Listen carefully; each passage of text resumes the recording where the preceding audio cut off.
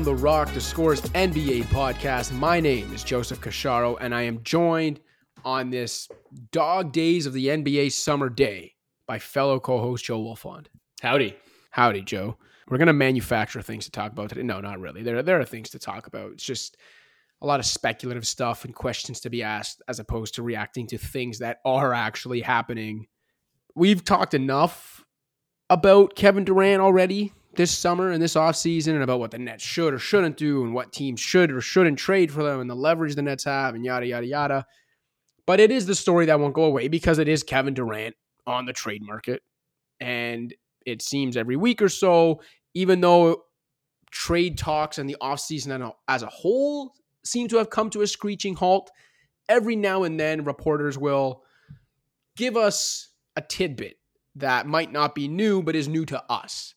And this week, it was both Woj and Shams. Woj first, reporting that the Celtics had offered Jaylen Brown in a package to the Nets to try to pry Kevin Durant from Brooklyn to Boston. And then Shams elaborated a little later in that day, earlier this week, saying that the Celtics had offered Brown, Derek White, and a draft pick, whereas the Nets rejected that and wanted Brown, Marcus Smart, and multiple draft picks at least in the package. So first question to you is, given everything we've already talked about with the Nets, how they don't have to or shouldn't necessarily rush this process, how there is no shame in coming back into the season with Kevin Durant there, with Kyrie Irving and Ben Simmons, with a Kyrie Irving that's now reportedly saying he's actually wants to play the season in Brooklyn regardless of whether KD's there or not. Anyway, given all he's just doing a bit at this point, right? Yeah.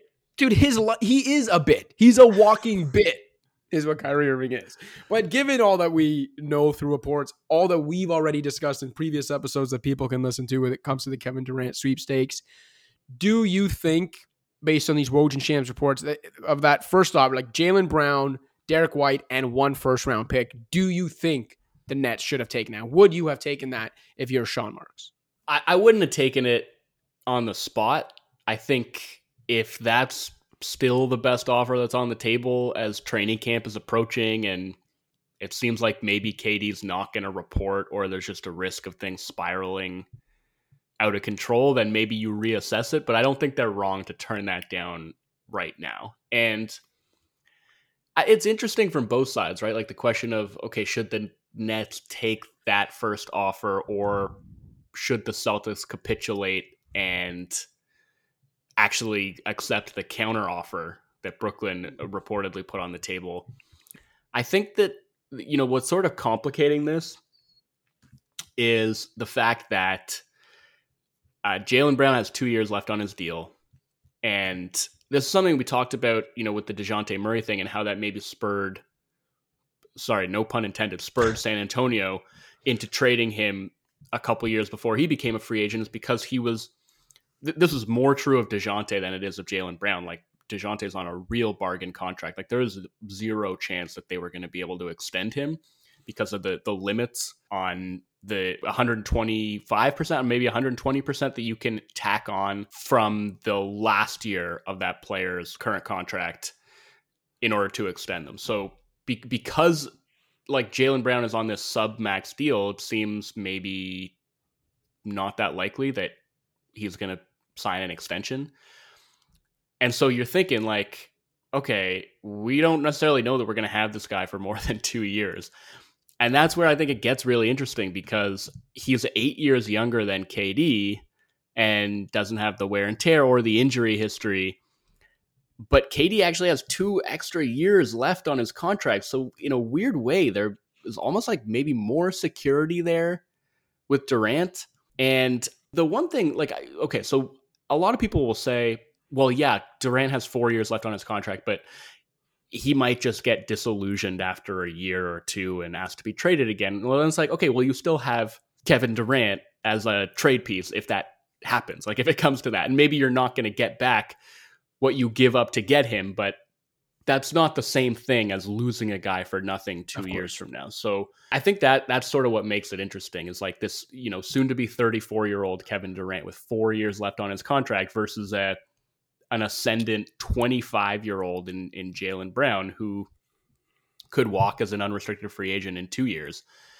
I feel like that is sort of what is complicating the picture, because if you look at it from Boston's perspective, if they feel confident in their ability to re-sign Jaylen Brown in 2024 and, have good reason to feel confident based on conversations that they may have had with Brown and or his reps, then this is a totally different story, right? Like, for them, I don't know, just like that's where it gets hard to say what they should or shouldn't do, because we don't know what they know. But I'm thinking, from Brooklyn's perspective, it's like, yeah, any package with Brown involved looks pretty good on the surface, because it's very possible, I think, that they won't get another offer for Durant that includes a player as good and as young as Jaylen Brown. Dude seems like he's been around forever, but he's still 25. I feel like maybe Ingram is the only other guy in that like age and talent bracket that could conceivably be the backbone of another team's trade package, but I can't actually see the Pelicans putting him on the table. So Brown might be as good as it gets for the Nets in terms of present day talent as a headliner coming back. But if they're worried about their ability to re-sign him in 2 years, the Nets, that is, like 2 years when they're projected to be a bunch of teams around the league with cap space and a rising cap environment because of this new TV money that's coming in, they're not necessarily wrong to insist that initial offer is not enough. You mentioned the TV money going up too, and when that deal comes up in a couple years now, that can affect the cap. Remember that in addition to Steph Curry being on a uniquely team-friendly deal at the time, that rise in the cap because of TV money is also what led to the Warriors being able to sign Kevin Durant in 2016. So that rise in the cap you just mentioned, I'm glad you did, is something that people should be watching in a couple of years, because there's also... It does seem like they're gonna smooth it out this time rather than and not allow a one-time spike. It will be interesting too, because as others have reported, this might be the first, or it almost surely will be the first NBA TV rights deal that's going to include streaming services as well, potentially. And that could just send the money skyrocketing. Anyway, in terms of the KD and Jaylen Brown stuff, I'm not necessarily surprised that they're going to haggle back and forth. And even to your point, it's like Brooklyn was right to say no now, but Jaylen Brown might be the best player available to them. So like they can say no now, haggle a bit, and still maybe decide a month from now, okay, this is the best thing. We're going to end up taking a Jaylen Brown centered trade. If they don't do that, I'll be surprised, because Jaylen Brown's a name that, like, when for the Scores YouTube page for our like Take This In Explainer series, when I did like breaking down the KD sweepstakes a couple weeks ago, and I did like the teams at the forefront of it and why some teams can't trade from blah blah blah, at the end I kind of ran through a bunch of teams where I said, if one of these teams actually puts one of these guys on the table, that could be close to what the Nets, want from a Godfather offer. And then this whole thing could be done. And one of the names I throw out there is like, look, if the Celtics really wanted to get Kevin Durant, they put Jaylen Brown on the table, they can probably get it done. Ingram was also one of the guys in that mix. So if they don't end up getting this done, I'll be surprised, because I did think Jaylen Brown was actually one of the players. It's like, okay, if he enters the picture, this thing is going to wrap up. They'll find a way to get it done. And I get it from the sense of like, well, the Nets would only end up with 2 years of team control of them, but like still multiple years of team control on a young, rising all-star. And from Boston's perspective, I think it should be pretty close to a no-brainer, man. Like, I understand it gets more complicated because then you're also giving up Smart if you do what the Nets want you to do, but you also did add Malcolm Brogdon this summer. Like, I talked so much about the whole team control thing the last time we spoke about this, right? And even with like why I didn't think the Raptors should give up Scotty Barnes, because when you include the team control you have after a guy's rookie scale contract, they'd be giving up like potentially 7 to 8 more years of team control for Kevin Durant's age 34 to 37 seasons. That's not the case with Jaylen Brown. Will the Celtics have an advantage in signing him? Yes, but it's not the same as coming off a rookie scale contract. Like, they very much could just be looking at this as the next 2 years of Jaylen Brown versus age 34 to 37 KD. And even if you only look at those first 2 years of the contract of KD to match Jaylen Brown's current contract, if you just asked yourself, forget long-term, who do I think's the better player over the next 2 seasons, Jaylen Brown or Kevin Durant? I still think it's Kevin Durant, and it's not particularly close,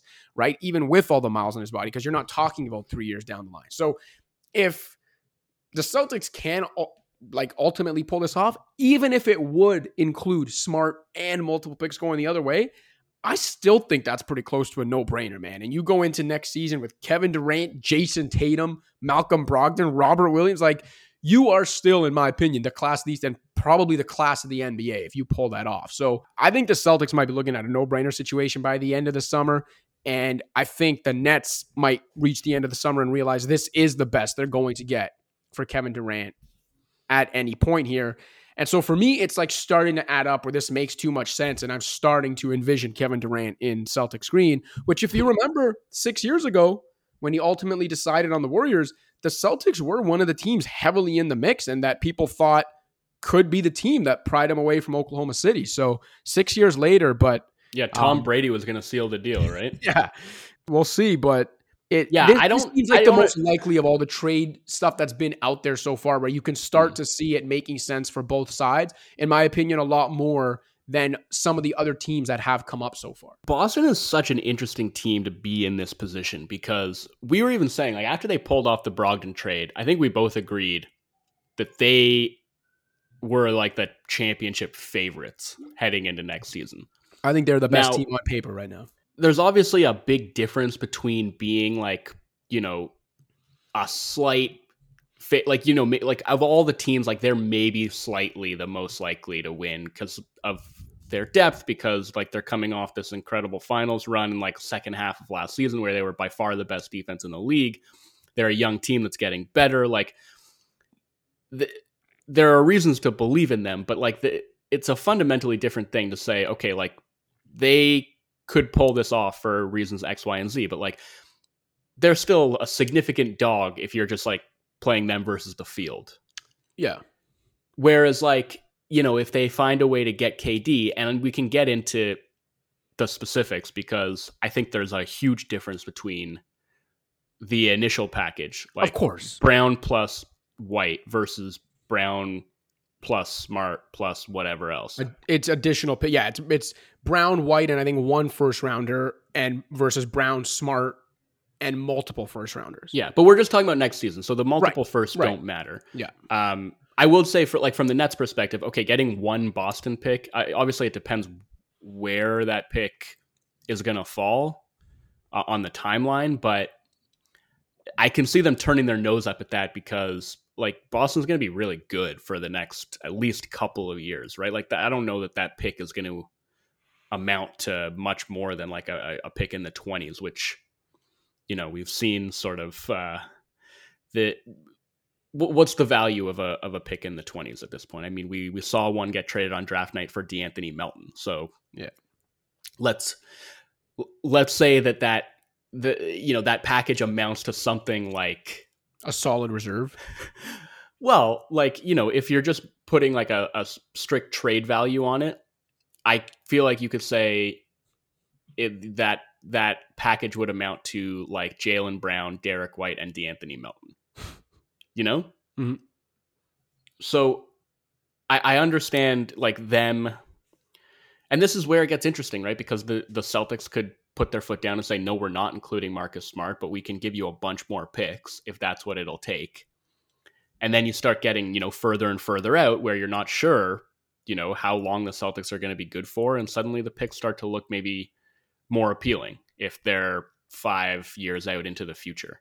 So I don't know. It's kind of, you're thinking about what both teams want, what both teams need. And I guess to go back to what I was saying, Boston is in this position where they could go into next season as, if not a championship favorite, then inner circle contender, one of the 4 most likely teams to win the championship next year. And I just think it's a fascinating position for them to be in when they're thinking about, for them to make this move where they're trading a 25-year-old for a player who's 8 years older than that. And then possibly a guy who has been, kind of the heartbeat of the team for the last few years, just won Defensive Player of the Year. I think we both agree, he wouldn't have been our pick for Defensive Player of the Year, but he is in many ways the fulcrum of what was the number one defense in the league last year. He allows a lot of what they do to work because of his ability to guard any position, to switch 1 through 4, 1 through 5 in some cases, to be just like an absolute hellhound at the point of attack, to stand up bigger guys in the post, to make their scram switching and their frenetic rotations work. Like, he makes a lot of that possible, and a chunk of that goes out the window if he's gone, right? So what they have to weigh is, okay, if they pull the trigger on that, how much is that actually like separating them from the pack? Like, it's an interesting, this whole situation, this whole Durant situation, I feel like has brought up an interesting philosophical question in terms of just like short and long-term planning and general team building ideology, which is, what is the threshold beyond which it no longer makes sense to push for this kind of trade, and like for the Celtics, like, you're pushing for a trade that is not just going to make you a championship contender, because we know Boston already is that, but a strong championship favorite. And so at what cost to your ability to contend long-term does making that kind of short-term upgrade still make sense? Like, how far in that direction would you swing for the security of knowing that, I don't know, for the next 2 years, let's say, we are going to have the best chance of any team in the league to win the whole shebang by a lot, versus, say, we can be firmly in the mix for the next 5 years, not necessarily favorites or overwhelming favorites, or, like I said, we're going to still be significant underdogs against the field, but we'll have a much longer runway. And maybe one of those years we hit, maybe 2 of those years we hit. But it's like, rather than this 2-year window of like super contention or like favorite status, you get like 5 or 6 years of just like being in that inner circle. Like, I think that's an interesting question, and I don't know what the right answer is. I really don't. Daryl Morey always had the thing, right, of if you believe that your team has at least a 5% chance to win the championship in a given season, you should be going all in for it. So yeah, it's almost like the Celtics, as currently constructed, could be one of those 5%, or they are one of those 5% contenders for sure for the next X amount of years, right?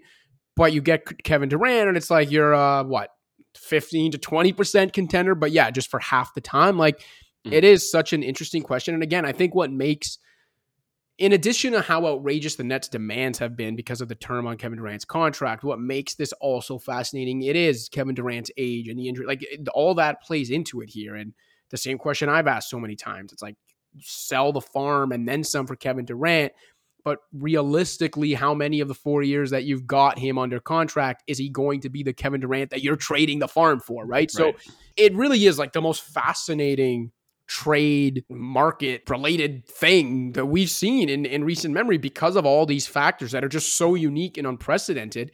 And again, having said all that, I still do believe that a Jaylen Brown center trade, unless a team comes out of nowhere with something better than that, like, I do think that's going to be the best option for both sides by the time this summer wraps up. This is why I'm not sure about that Jaylen Brown Marcus Smart package. Like, including Smart, to me, makes it kind of a 50-50 proposition. Yeah, I get that. Where I'm not sure that trade actually upgrades the Celtics enough in the short term to justify like the long-term downside. Yeah. That's like Derek White picks, whatever. Yeah, sure, I think you do that.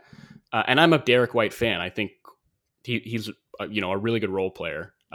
Has been kind of disappointing to me in terms of his development and the way that it stalled out, because I thought a couple years ago he was like really on an ascendant track where I thought he had a chance to be like a super solid complementary ball handler who could start, rather than, being the sort of, I don't know what you would call him for the Celtics team. Like, he was a sub, but I don't know, just offensively, like, his growth has been super disappointing to me. So I think there's like a huge difference between him being the second guy in that trade and Smart being the second guy in that trade. Oh, for sure. gun to my head, our favorite hypothetical scenario. Listen, that's what was coming. You knew that's what was coming. Once you finished this rant, I was going to put that theoretical gun to your head. I think that, yes, I would do it. Same. But, oof, I mean, that's tough. Like, that's by no means a no-brainer. That's a really difficult decision, both in terms of the fragile chemistry that comes with team building. I mean, like, the way that the Celtics put that team, and specifically that defense, together, the way that all those pieces fit, and that the way that it coalesced this past season, I mean, that's hard to recreate. And as much as you can look at Kevin Durant and say, we're talking about, maybe the greatest offensive player this league has ever seen, and we're pairing him with another rangy, extremely fluid playmaking wing in Jason Tatum, and both of those guys can defend on and off the ball, and you have complementary playmaking and shooting and Malcolm Brogdon and the rim protection and Robert Williams, and we'll hope like this team starts to look very, very scary. But the game isn't played on paper, right? Like, there's just no guarantee that it's going to click the way that you think it will when you look at the team on paper. And like, we have a Boston Celtics team that we know can work in practice. Like, we've seen it work, and we know how important their defensive versatility can be in today's NBA, where, I mean, we talked at length about it on this podcast, about what we learned from this past postseason, and how I think the biggest takeaway that we both had was just about how important being defensively versatile has become. And not that they wouldn't be defensively versatile if they were to make this trade. Like, they would still have a ton of high level defensive pieces, including Kevin Durant, who remarkably remains an impact defender at his age. It's just a risk. It's a big risk, and I would lose a lot of sleep trying to make that decision. Like, I think it's interesting, it's challenging, and I don't know that this deal is going to end up getting over the finish line. I think that, to your point, like, this feels like the most substantive offer that we've heard about, where it's like, okay, we can see that, like, there's a framework here, and so that maybe makes it seem like this is the most likely destination, but this could all just go away. And the Celtics could say, no, we're not putting Smart in. No chance. And that's it. And then Nets walk away, and the Celtics are never heard from in the KD sweepstakes again.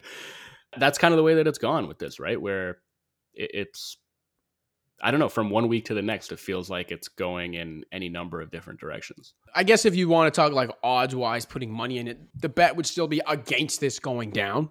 It's probably less than a 50% chance, but it's the most substantive chance of the Kevin Durant-related rumors, reports, whatever you want to call them. So it will definitely be fascinating to see how it all shakes out. And obviously the offer Boston put out there, there's a reason they put it out there. That's the no-brainer one. If you're Boston to make the Smart one, less of a no-brainer, I'd still make it. To your point, yes, I'd lose more sleep over it than the first one, but I would still make it, and put yourself in tremendous position to win at least one championship over the next couple of years. Did you make anything of the Jaylen Brown tweet? Is that like...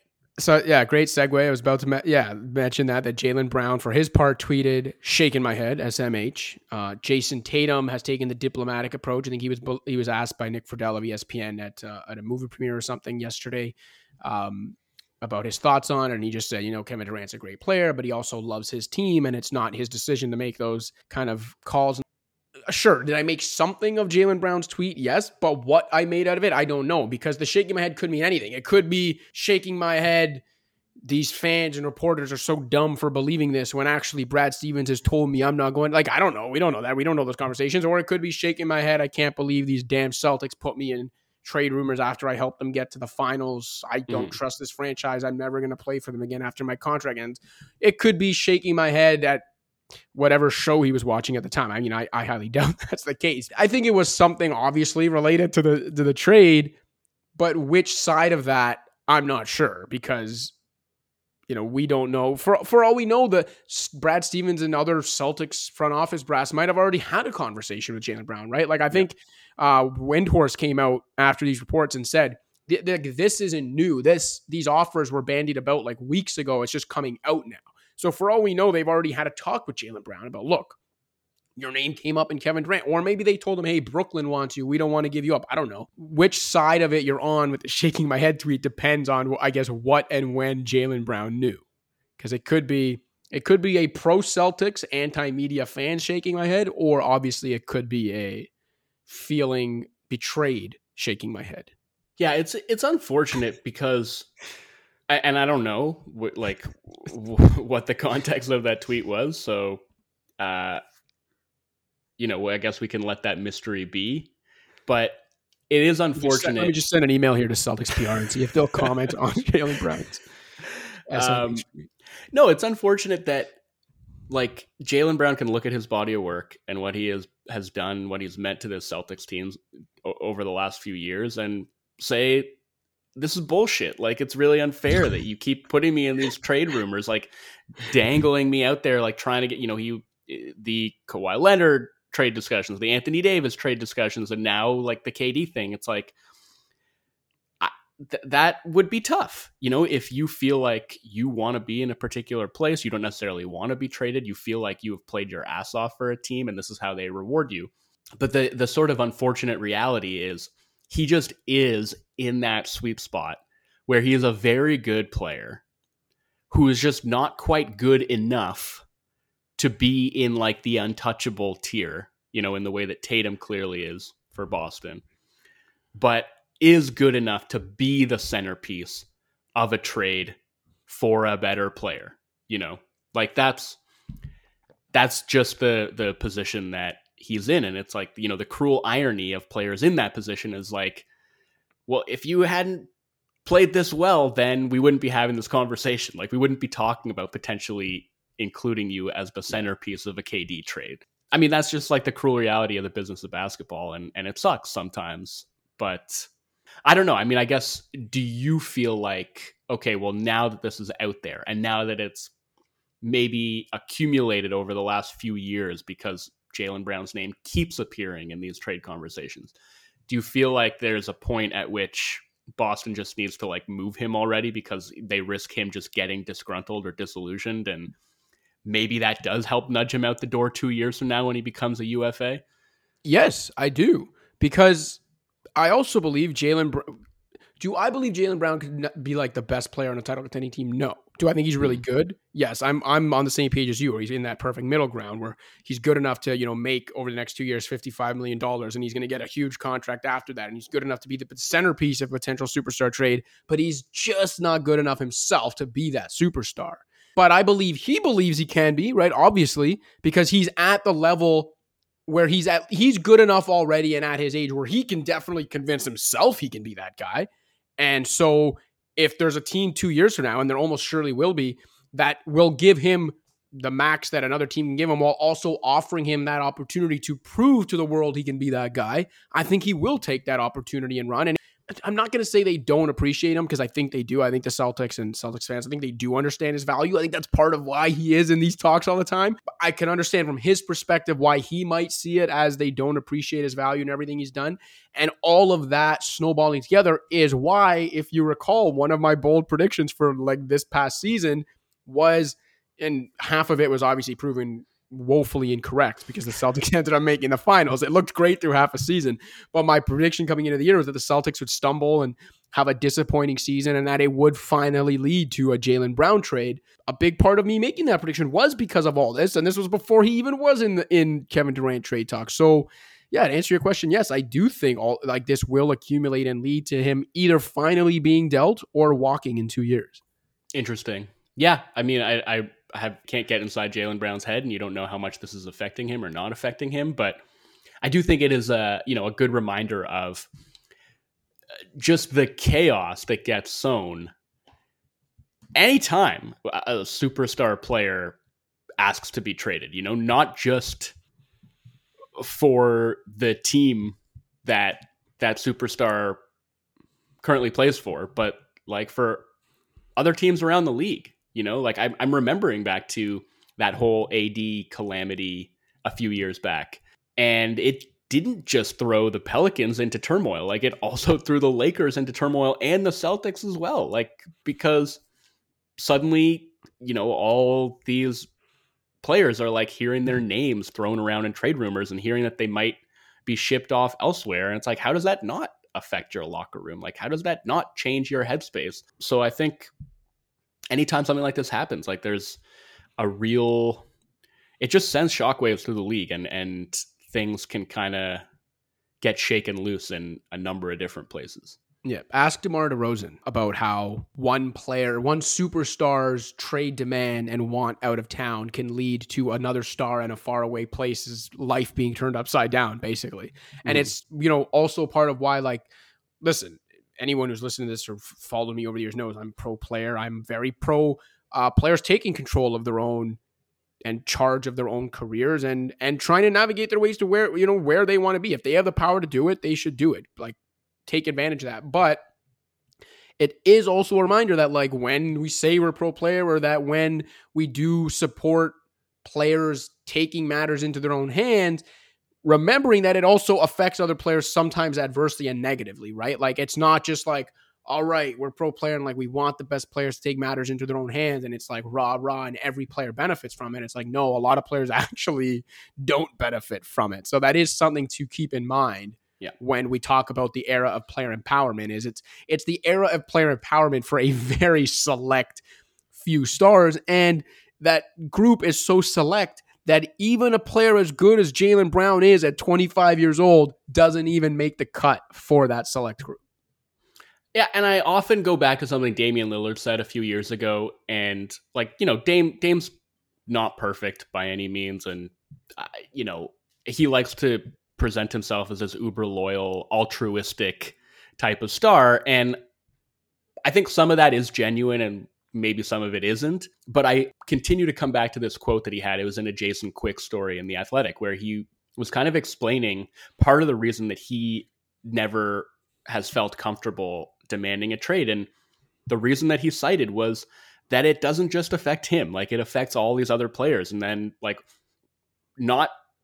multiple other players are going to wind up having their lives uprooted and getting traded elsewhere. And he doesn't want to have that on his conscience. And I think that's very interesting, like as a way to think about it, and a way that a lot of stars clearly don't think about things, which is, again, fine. And I've talked about all the reasons that, like, I think that's okay, because at the end of the day, NBA superstars are kind of like, they're sort of subsidizing like the league's middle class in a lot of ways. And the fact that there are max salaries and that redistributes the money and balances things out, like, it's not entirely fair to the superstar class. Like, they're not earning what they're truly worth.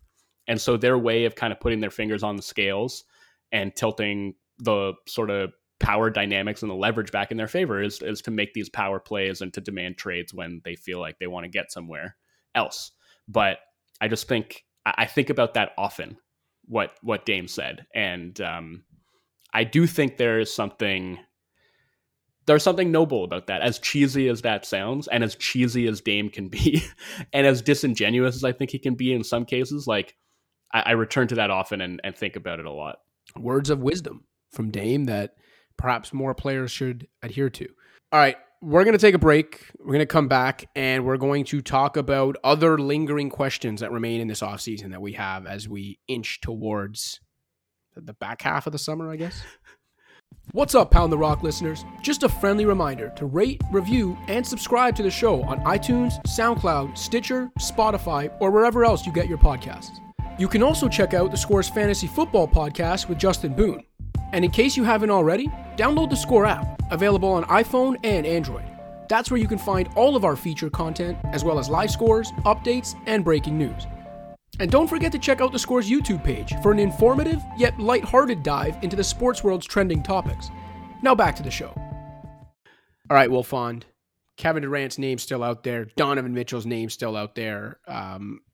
Other than that, offseason is mostly settled, but we both still have questions left unanswered. So let's start with you.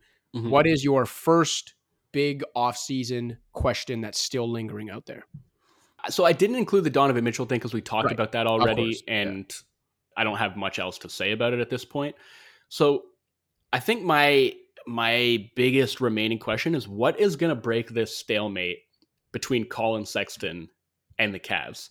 Because he is the biggest RFA who remains unsigned. I mean, basically the biggest free agent that remains unsigned, non-Miles Bridges division. And I'm curious, like, how it's going to end. Like, is it going to end with another team putting an offer sheet in front of him? And that team, I guess, has to be like the Pacers or Spurs. I don't know that any other team has cap space left. But, I think, honestly, either one of those teams could actually really use Colin Sexton, and he would be a super interesting fit on either one of them. So I would love to see that. Not just as a way to break the stalemate, but as a way to actually try and get him. Because contrary to the DeAndre Ayton thing, where I think it was very clear that the Suns were going to match no matter what, I actually think there's a chance, depending on what the structure of that offer sheet looks like, I think there's a chance that one of those teams could actually pry him away if they really wanted to. So does it come to that? Or will he and the Cavs meet somewhere in the middle in their negotiations? It seems like they're very far apart.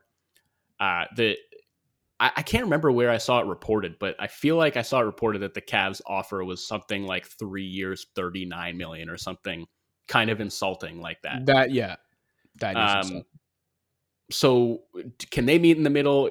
Will there be a sign and trade, or will he just take the qualifying offer and become an unrestricted free agent next year? Like, I'm interested to see where this goes, because I think, and I say this as somebody who was a Colin Sexton skeptic his first couple of years in the league, I feel like he's become underrated, honestly. I agree. Like, super explosive guard, great scorer, a good slasher, a historically really good three-point shooter.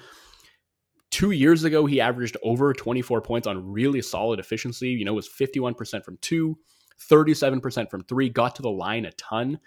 And obviously this knee injury is a big concern, but as a young player coming off an ACL tear, I feel like modern medicine is such that like that is not an injury that derails careers anymore. So I don't think that that doesn't seem to me like something that should be a huge concern.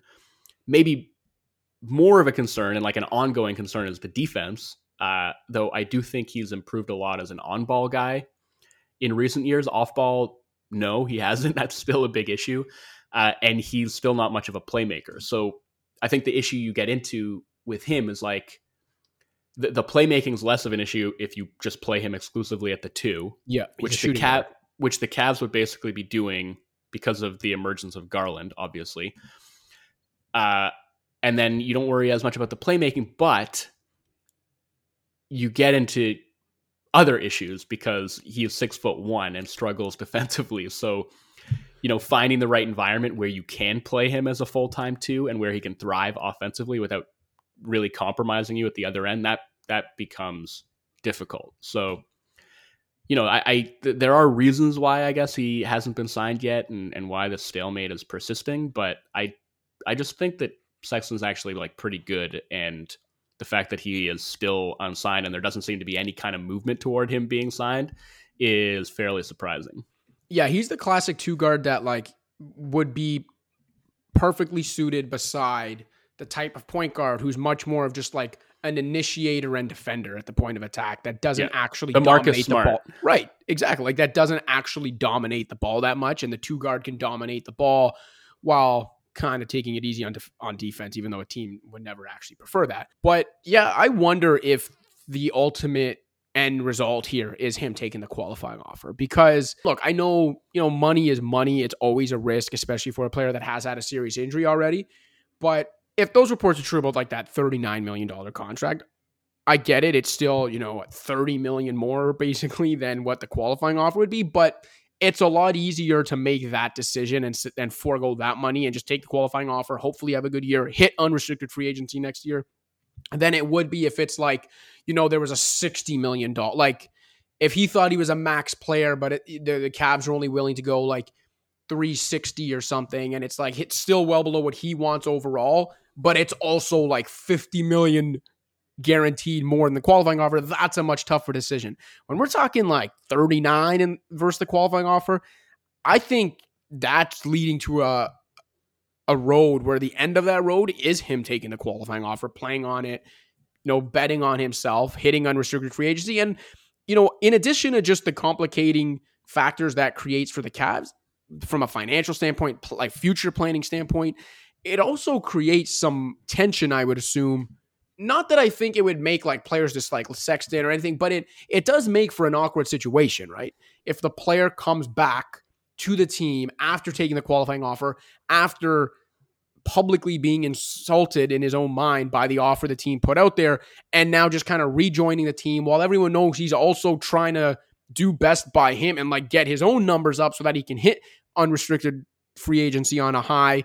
But it's also a team that now has some expectations because of how last season went, and they are trying to build towards something. Like all of a sudden, the agendas like aren't on the same page, right? As they would be if he was just a happy camper coming back on a new deal or whatever the case may be. So I could see this ending with a qualifying offer and him getting unrestricted free agency in 2023. But I can also envision ways where that could disrupt things here as the Cavs build forward, and especially in the immediate future.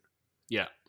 Man, I really think the Pacers should just put like a 4-year, $80 million offer sheet in front of him. Like I think he'd be great beside Tyrese Haliburton. Yeah, definitely. Again, that's a defensively limited backcourt. Like that would be a concern, but it's a young team that doesn't need to win games right away. And I think both of those guys have room to improve defensively. And at least, like Haliburton has the physical tools, I think, to be a solid defender. Like certainly to be better than he's been to this point in his career. Like he is long. You could, essentially, if he reaches his defensive potential, you could just sort of hide Sexton a little bit, like put him on the opposing team's least threatening perimeter player and probably survive that way. Like I think offensively, that's a really interesting backcourt pairing if you're thinking long term. And I don't really see why they wouldn't spring for that. Like if, again, it's, with the Ayton thing, good for them for actually putting the offer sheet on the table. But I think they had to know, or at least feel like there was a very, very slim chance that they were actually going to get Ayton. Whereas this is a chance to actually get a good young player in the door without giving anything up except for some money. Also, just to note, like Haliburton had elite defensive metrics and measurables coming out of college that usually translate to the pro game. So I'm not saying that automatically means, in a couple of years he'll be an impact defender, but I do think the tools and some sort of like background is there where I could see him becoming a good NBA defender as a guard. And then, offensively, I think he fits with Sexton as well. Sexton was one of mine as well, but I'm going to go with what will and what can the Heat do over the rest of the summer? Because, and I know it's like the very obvious thing, like the Pat Riley teams are always in for stars. They always want to find a way to get them. But between Kevin Durant and Donovan Mitchell, the Heat have come up in talks for both. Now, the Kevin Durant thing is complicated because they can't include Bam Adebayo unless Ben Simmons is traded as well, because the designated rookie rule, which is basically that a team can have two players on its roster that sign 5-year extensions off their rookie scale deals, but only one of those two players can have been acquired via trade. And with Simmons already there in Brooklyn, Bam would also be via trade, so those two can't be there. Complicated things. They're not really in the KD mix. Then you hear about them in the Mitchell mix and a package centered around Tyler Hero, which I do not believe will be enough to get Donovan Mitchell. But the point is the Heat are kind of always in these discussions, right? And I think part of it is the easy, you can point to the Pat Riley wanting stars, whatever. But I think the other part of it is that Pat Riley and this front office, I think, know deep down that although they finished with the 1 seed last year and Jimmy Butler is what he is in the playoffs, like I do feel like deep down this front office knows they actually can't win a championship as presently constructed. And maybe they can get close, but they're actually not quite good enough. And whether it's a star or something else, I think if we're acknowledging that a Pat Riley-led front office thinks that, I think then we also have to acknowledge that he's out looking to make a move. And so my question is like twofold. And like I said, in what will they do, but also more what can they do? Because Bam being there makes it tough to send him to certain places. Tyler Hero is a really good player for what he does, but also I'm not convinced is good enough to be the centerpiece of a star trade. So it's like, then you start looking at it, it's like, well, is there really anything they can even do that makes them noticeably better than they already are? And so that just makes them a really fascinating team for me as the summer continues, because they could easily stand pat and bring back the team that finish with the 1 seed in the East, but there also seems to be something missing there, and I think they know it. And so they obviously want to address it, but I don't know if they actually can. Yeah, I think it's going to be tough. Like they have, what do they have? Like 2 future first rounders essentially that they can put on the table. Yeah. And swaps. Like it's just not a lot to work with if you want to talk about like meaningful, like needle moving trade. I don't think they want to trade Bam. Yeah, I think if there was a way that they could like flip Lowry into an upgrade, they would jump at the chance to do that. But I don't think there's going to be a lot of enthusiasm around the league for Kyle Lowry after the way that his last season ended. And I don't know. I mean, like they're not in a terrible place because they're still a really good team. And Jimmy Butler is honestly showing next to no signs of age-related decline, despite the fact that his jump shot is like basically fallen apart. Every other aspect of his game has either like remained as good as it ever was or improved. So I think they can be reasonably assured that like Jimmy Butler is going to be Jimmy Butler, at least for this season and maybe the next couple of years. They can hope that the Lowry we saw at the end of the season was just an injured Lowry that is not going to be reflective of the kind of player that, you know, he is maybe going to be next season or is still capable of being. You know, they have a couple players as part of their core in Bam and Hero who are still young and can improve. There's not a ton of upward mobility there is the thing. Like they, I don't know. I say all this and I'm like, well, it just seems like so much would have to go right for them to actually be in championship contention again. But like, it didn't really play out that way this past season. Like a lot went wrong for them and they still wound up a Jimmy Butler 3-pointer away from making the finals. So as the 1 seed.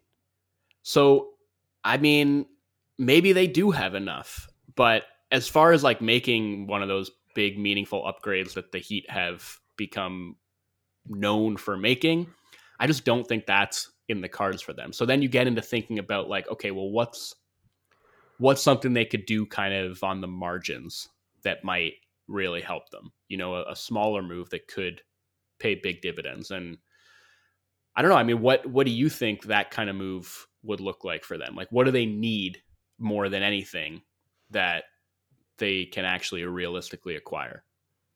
I mean, I think it all comes back down to Lowry and what we thought he would bring to them versus what he actually brought to them in the aggregate over the course of the season, and like just a different dimension to their offense and more of obviously Butler is that too, but like more of a north-south attacking option, a pick and roll threat that can diversify their offense. And again, when Kyle was healthy earlier in the year, they got that, but I still don't think they got it to the extent that we thought they'd get it, right? Like even if you consider like the Lowry Bam pick and roll that everyone was somewhat excited about coming into the season, we didn't really see enough of that. But how do you really make a Kyle Lowry upgrade given the contract he's now on? And I don't really know how many moves along the margins they can make. And that's what I'm saying. Well, they're such a fascinating team for me right now because it's like, it feels like the only moves worthwhile for them would be like a really big team shaking move, but then they also I don't think have the assets to get that done. Yeah. And that's why the question becomes like, what will they / can they do over the next 2 months leading into October? The answer might just be zero. Like I might be answering my own question and it's nothing. Don't get me wrong. It is not the worst thing in the world to go into the season with what the Heat currently have. It's just, I think they're very much a really good, just not good enough team. Yeah. And then also, I mean, they lost PJ Tucker and didn't really replace his spot in the rotation, which is, the season before they had lost Jay Crowder and didn't really replace him. And we saw how much that impacted them. Then they, a year later, replaced him with PJ Tucker, who had a great season for them, was a really wonderful fit. And now he's out the door. And again, they kind of have that same hole at the 4, right? Like, I'm not sure what they're going to do with that spot. So that's something I guess they could look at. And maybe it's an in-season thing where they look to upgrade there. If there's one thing we can say about the Heat, throw a bunch of letters together, create a name you've never heard of before, and that guy who had played 16 G League games before that will come in and become a key contributor for them, like starting in January. Yeah. Or, hey, maybe if they want a guy with some north-south juice to make their offense a little bit more dynamic, I know a guy who's unsigned. Yeah. Would give them plenty of that. Maybe there's a sign and trade to be had there with them and the Cavs. What goes the other way, though? Hero's better than Colin Sexton right now. Yeah, no, they wouldn't do that. What I would imagine it would look like would be something like just Duncan Robinson's salary and like draft compensation. Picks. Yeah. I mean, look, it's not... I think the Cavs would hope for more, but I don't actually think that's bad business on their end. Like, add some shooting while also adding some draft capital to a young, growing team. Like, I don't think that would actually be the worst thing for the Cavs either. And I do think that's a really interesting... I mean, the only thing, like, Miami's kind of got... I feel like they need more help in the front court. Like, they got a lot of guard depth. Even though they don't have a guard quite like Sexton, you know, they still have Lowry and Hero and Oladipo, who, you know, you don't want to rely on Oladipo, but he's there. Strus, Vincent, like, they're closer to being set in the backcourt, I feel like, than they are in the front court. Like, I think they might need more help at like the 3 and 4 spots.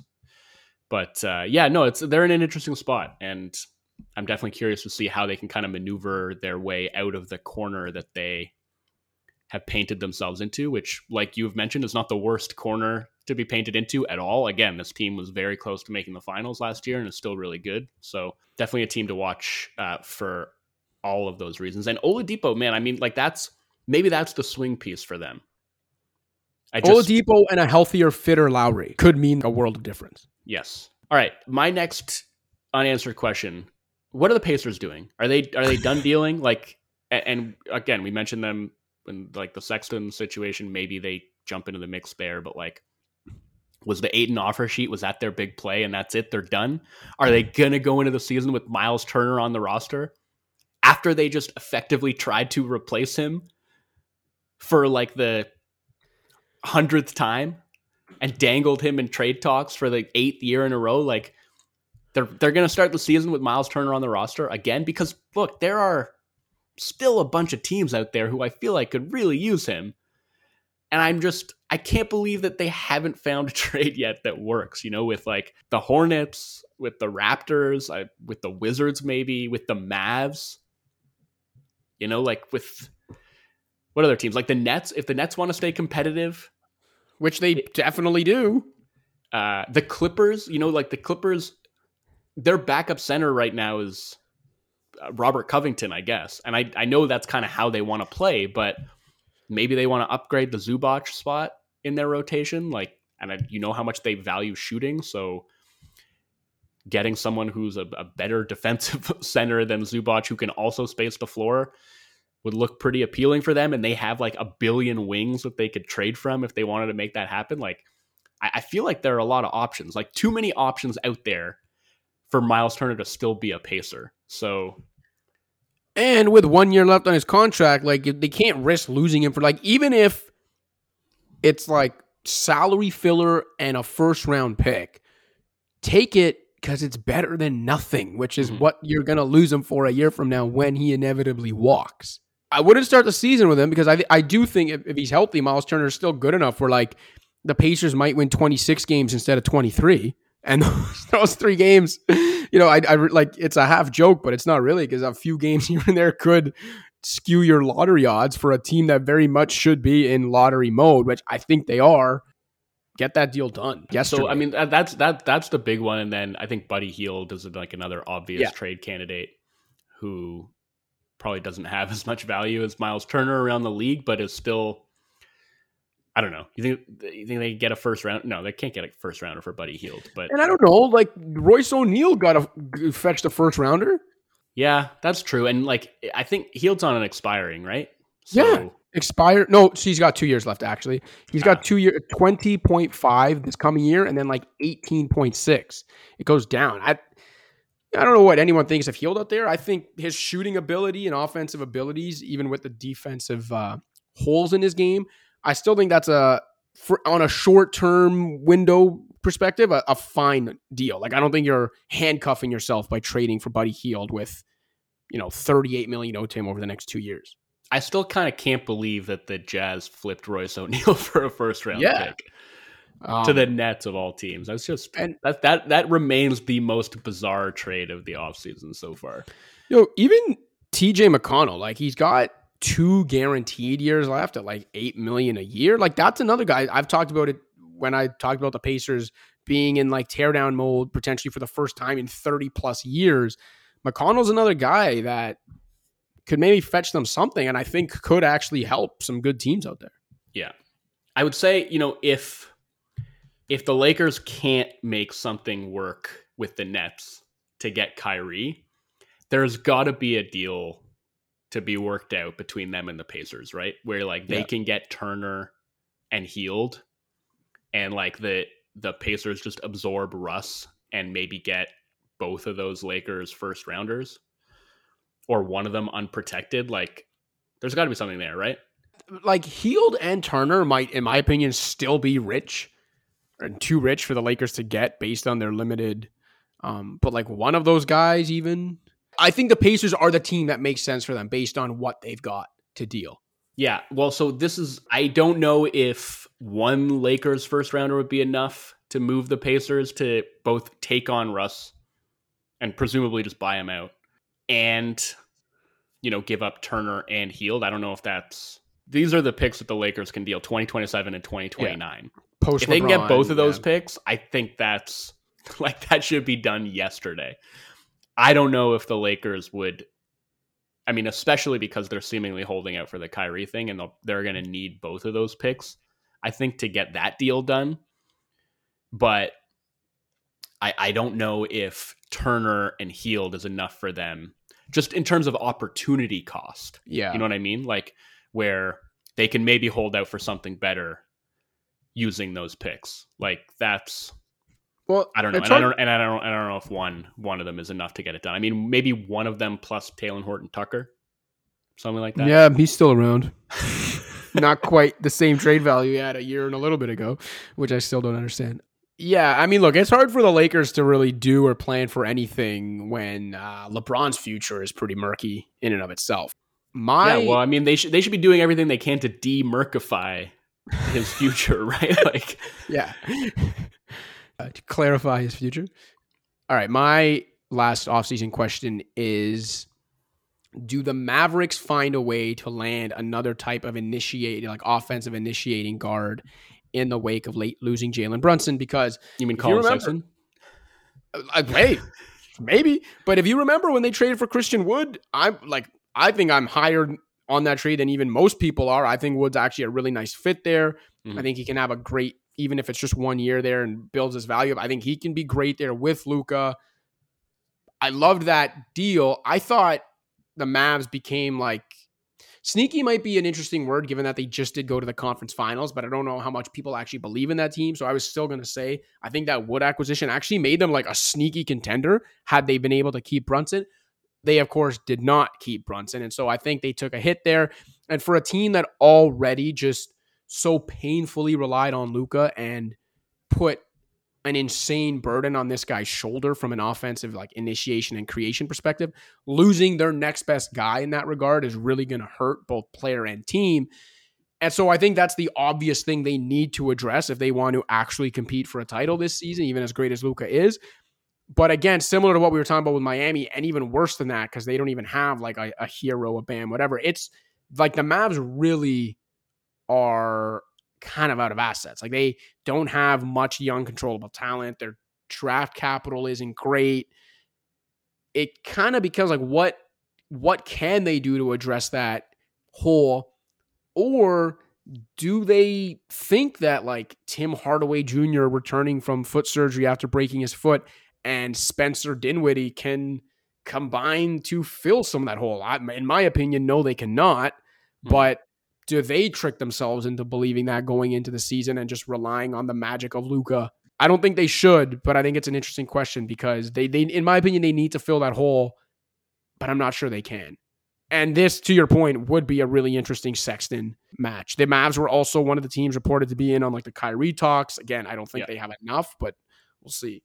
Of the teams that were contenders last season, I don't think there's a team that took a bigger hit this offseason than they did in just losing Brunson for nothing. Yeah. And it's like they were already in a position where it felt like Luka had to do a little bit too much for their offense. And I think they started last season to find a bit more of an equilibrium as Brunson was able to take on more and more of that playmaking load. And then obviously Dinwiddie arriving helped that even more. And now it's just like all of those on-ball reps are just out the door. Like they're not even back to square one. Like they're back. They've been set back even further than they were a couple of years ago when it just seemed like all they had to rely on from a creation standpoint was Luka. And they're basically still in that position. Like Dinwiddie had a good run with them last year, but man, I don't like you don't want him to be your secondary ball handler at this point. So if there's a way that they can figure that out, then that would be great. Like, yeah, if they can work out a sign and trade for Sexton, I think that would really benefit them. I don't know what they have to trade. Like what do they have to offer in a potential trade framework like that? I mean, a whole lot of nothing, if we're being honest. Like you look at their books, it's like no one, especially coming off the broken foot, I don't think anyone's taking Tim Hardaway Jr. and the 3 years, like $53 million left on his deal. Mm-hmm. Bertan's making 33 over the next 2. Christian Wood, obviously, they just traded for on an expiring. Dorian Finney-Smith. I don't think the Mavs can afford to trade him. Like he is so important to their defense.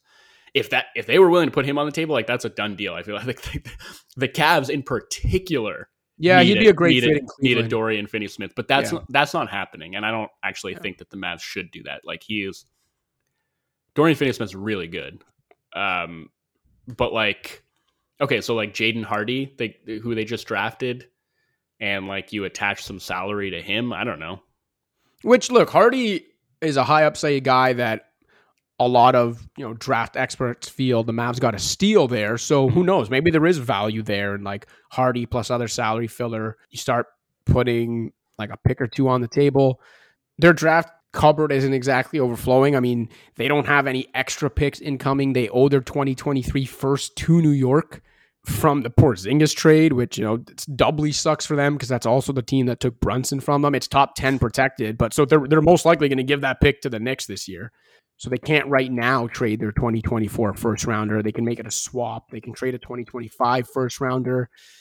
It's hard to come up with a Mavs package that can get them the type of impact offensive initiator, like secondary creator they would need. If their best non-Doncic asset is Dorian Finney-Smith, who is the glue of their improved defense. Yeah. What are they like? How are they getting this done? Well, I just think their best path is to like use cap space in a couple of years and just kind of like ride out the next couple of years as best they can and hope. I don't disagree with you, but that's a pretty bad, that's a bad path. I think they've got a path to potentially max space as early as next summer. Yes, because Dinwiddie and Bullock have non-guaranteed. Their contracts for 2023, 2024 are non-fully guaranteed. Powell's coming off the books after next season. Yeah. Again, Bullock's got the non-guarantee, like you mentioned. Kleba is also coming off the books. I mean, I imagine they want to retain him, but like, yeah, they have a path to max space as early as next summer. So it's really just 1 year. And obviously that's contingent on them actually being able to sign somebody. Yeah. And now I have to think about or look up who like the free agents are going to be next year. Right. That would make sense for them. But, it would really only be 1 year that they would have to ride things out as currently constructed. And again, you still have Luka at the center of everything and a pretty strong defensive infrastructure around him. So it's not like they're going to be bad. I just don't like they're not going to have the upside that they had last season. And it really is a shame, man, because again, not to beat a dead horse here, but really like that Christian Wood pick I just thought was so under the radar, perfect for them. And if they had kept Brunson and just added Wood to what they had, I really think they could have been like a sneaky true title contender. They are very much not that now. Yeah. So who can be a free agent in 2023? You got James Harden potentially. he got the 1+1. He could opt out, go sign with the Mavs, play with Luka, the younger version of himself. Yeah. Actually, man, Harden and Luka on the same team would be A legitimately lot of upset hilarious. viewers. Yeah. But this is even something like we talked about with the Mavs in the past, where we're always trying to figure out, okay, like what is their path towards something greater than this? Like, how are they going to do? Like, is Brunson going to grow into that guy, or is it going to need to be a situation where they just wait it out until Porzingis' money comes off the books, and now that has become Bertans' money and Dinwiddie's money coming off of the books, but like just wait it out until they can clear some space and go the free agency route. Like that was always sort of the best path for them, I felt like. And maybe Brunson leaving has just sort of expedited that. You know how I feel about it, like even going back to last year. And again, I know they ended up making the conference finals, but it does feel like there was some missed opportunity here given how good Luka Doncic was immediately. And the results maybe don't indicate that because they did get to a conference finals, but they've missed a couple chances, in my opinion, where they could have, had they had more flexibility, built better supporting cast against a guy that really needs one. Maybe that's where LeBron signs next. Wow. Well, now we're getting real knee deep into it. Like, how many more hours do you want to talk today, Wolfon? You have any more lingering offseason questions besides where will LeBron end up? I mean, the last one I had, we've sort of already hit on, which is just how are the Lakers going to get themselves out of this Russell Westbrook mess? And I do think, like, even if the Kyrie thing doesn't work out, there should still be other avenues to improving the team and moving on from Russ. Like, I think actually Utah is maybe a potentially interesting team that could, they're just looking to stockpile draft picks. They absorb Russ. They get one of the Lakers picks, like, 2027 or 2029.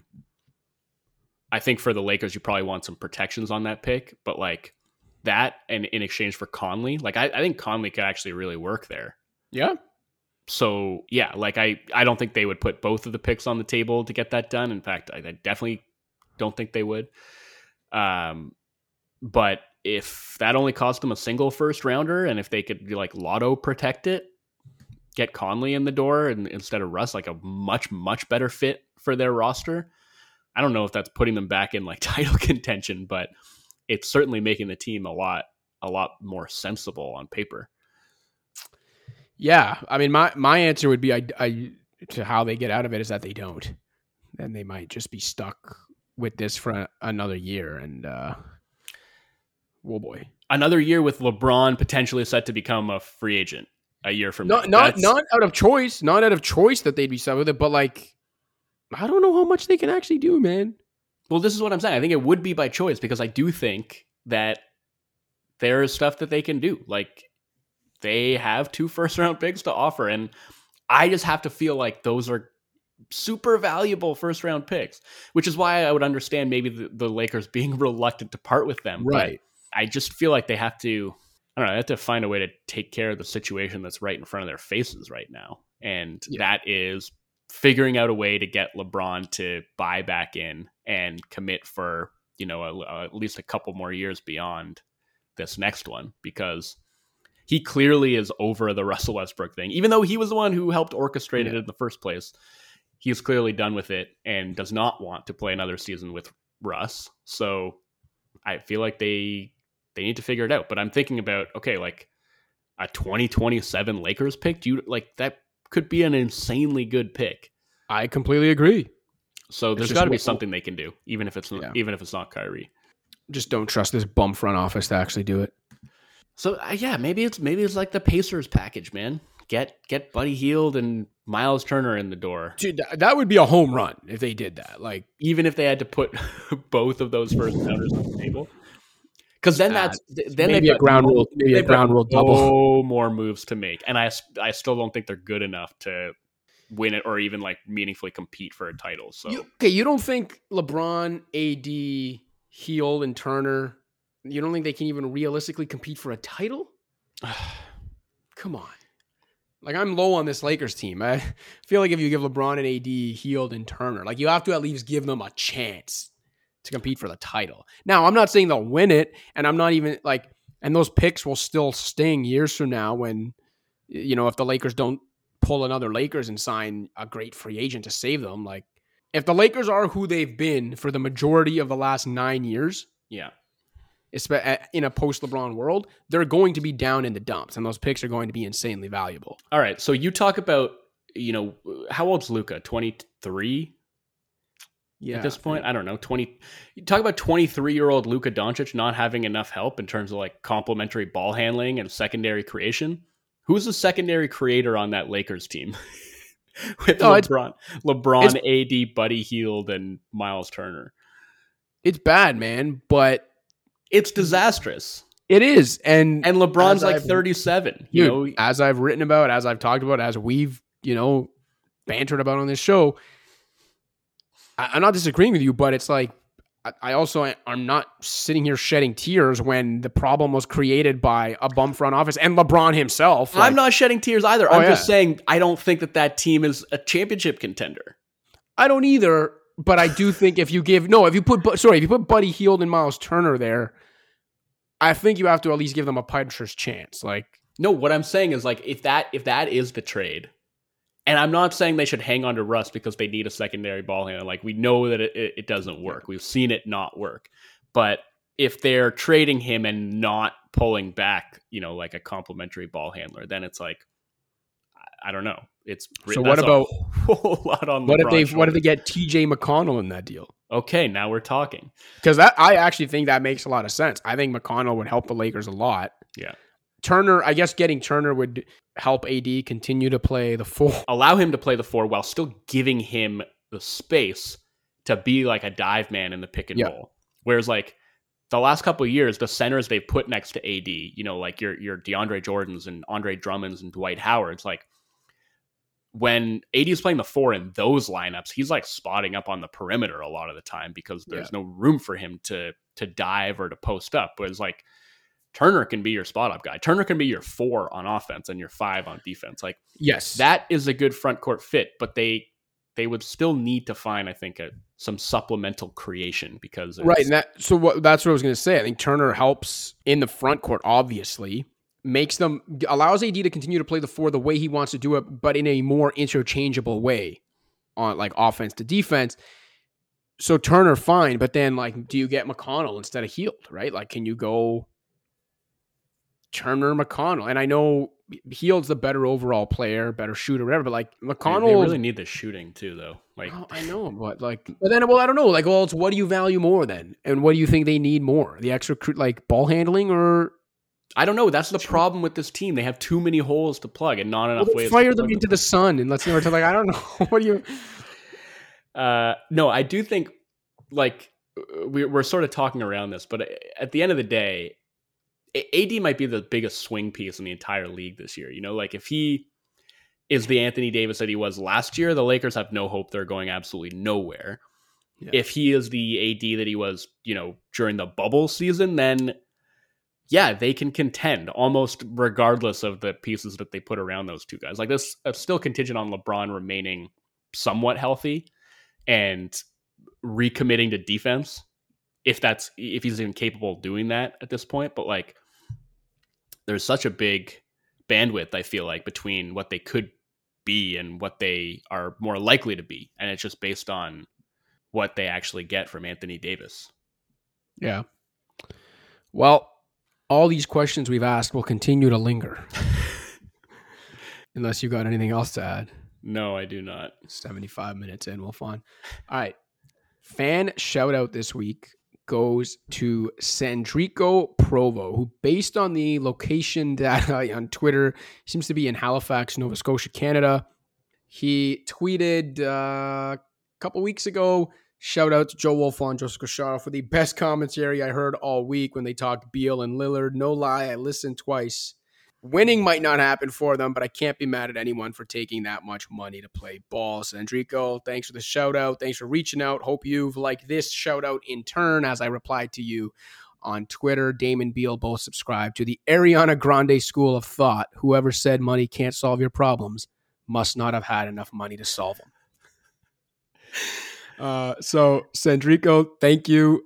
We do have, speaking of Beal and Dame, but more so Beal, our next fan shouted on it whenever our next episode comes, whether it's a week from now, 2 weeks from now, is going to be a dandy, because I did get a just chef's kiss of an Instagram DM from a Wizards fan who is a loyal Pound the Rock listener, who sent it's almost going to be a segment. Forget like a 30-second shout out, because the message is just too good. But until then, today's shout out goes out to Sandrico. We appreciate you listening and spreading the good word of Pound the Rock on Twitter. So Sandrico, thank you. Thank you to all of our loyal listeners, and the usual call out. Hit us up on Twitter at Joey_YOU, at Joseph Cacharo. Email joseph.cacharo@thescore.com, joe.wolfon@thescore.com, and find you on Instagram at Joe___cash, and let us know where you listen from, how long you've been listening, what you like about the show, all that jazz, and we will get you a shout out on a future episode. Until one of those future episodes that we tell ourselves will be 45 minutes, but actually ends up being 75 minutes. For Joe Wolfond, I'm Joseph Cacharo. Pound the Rock.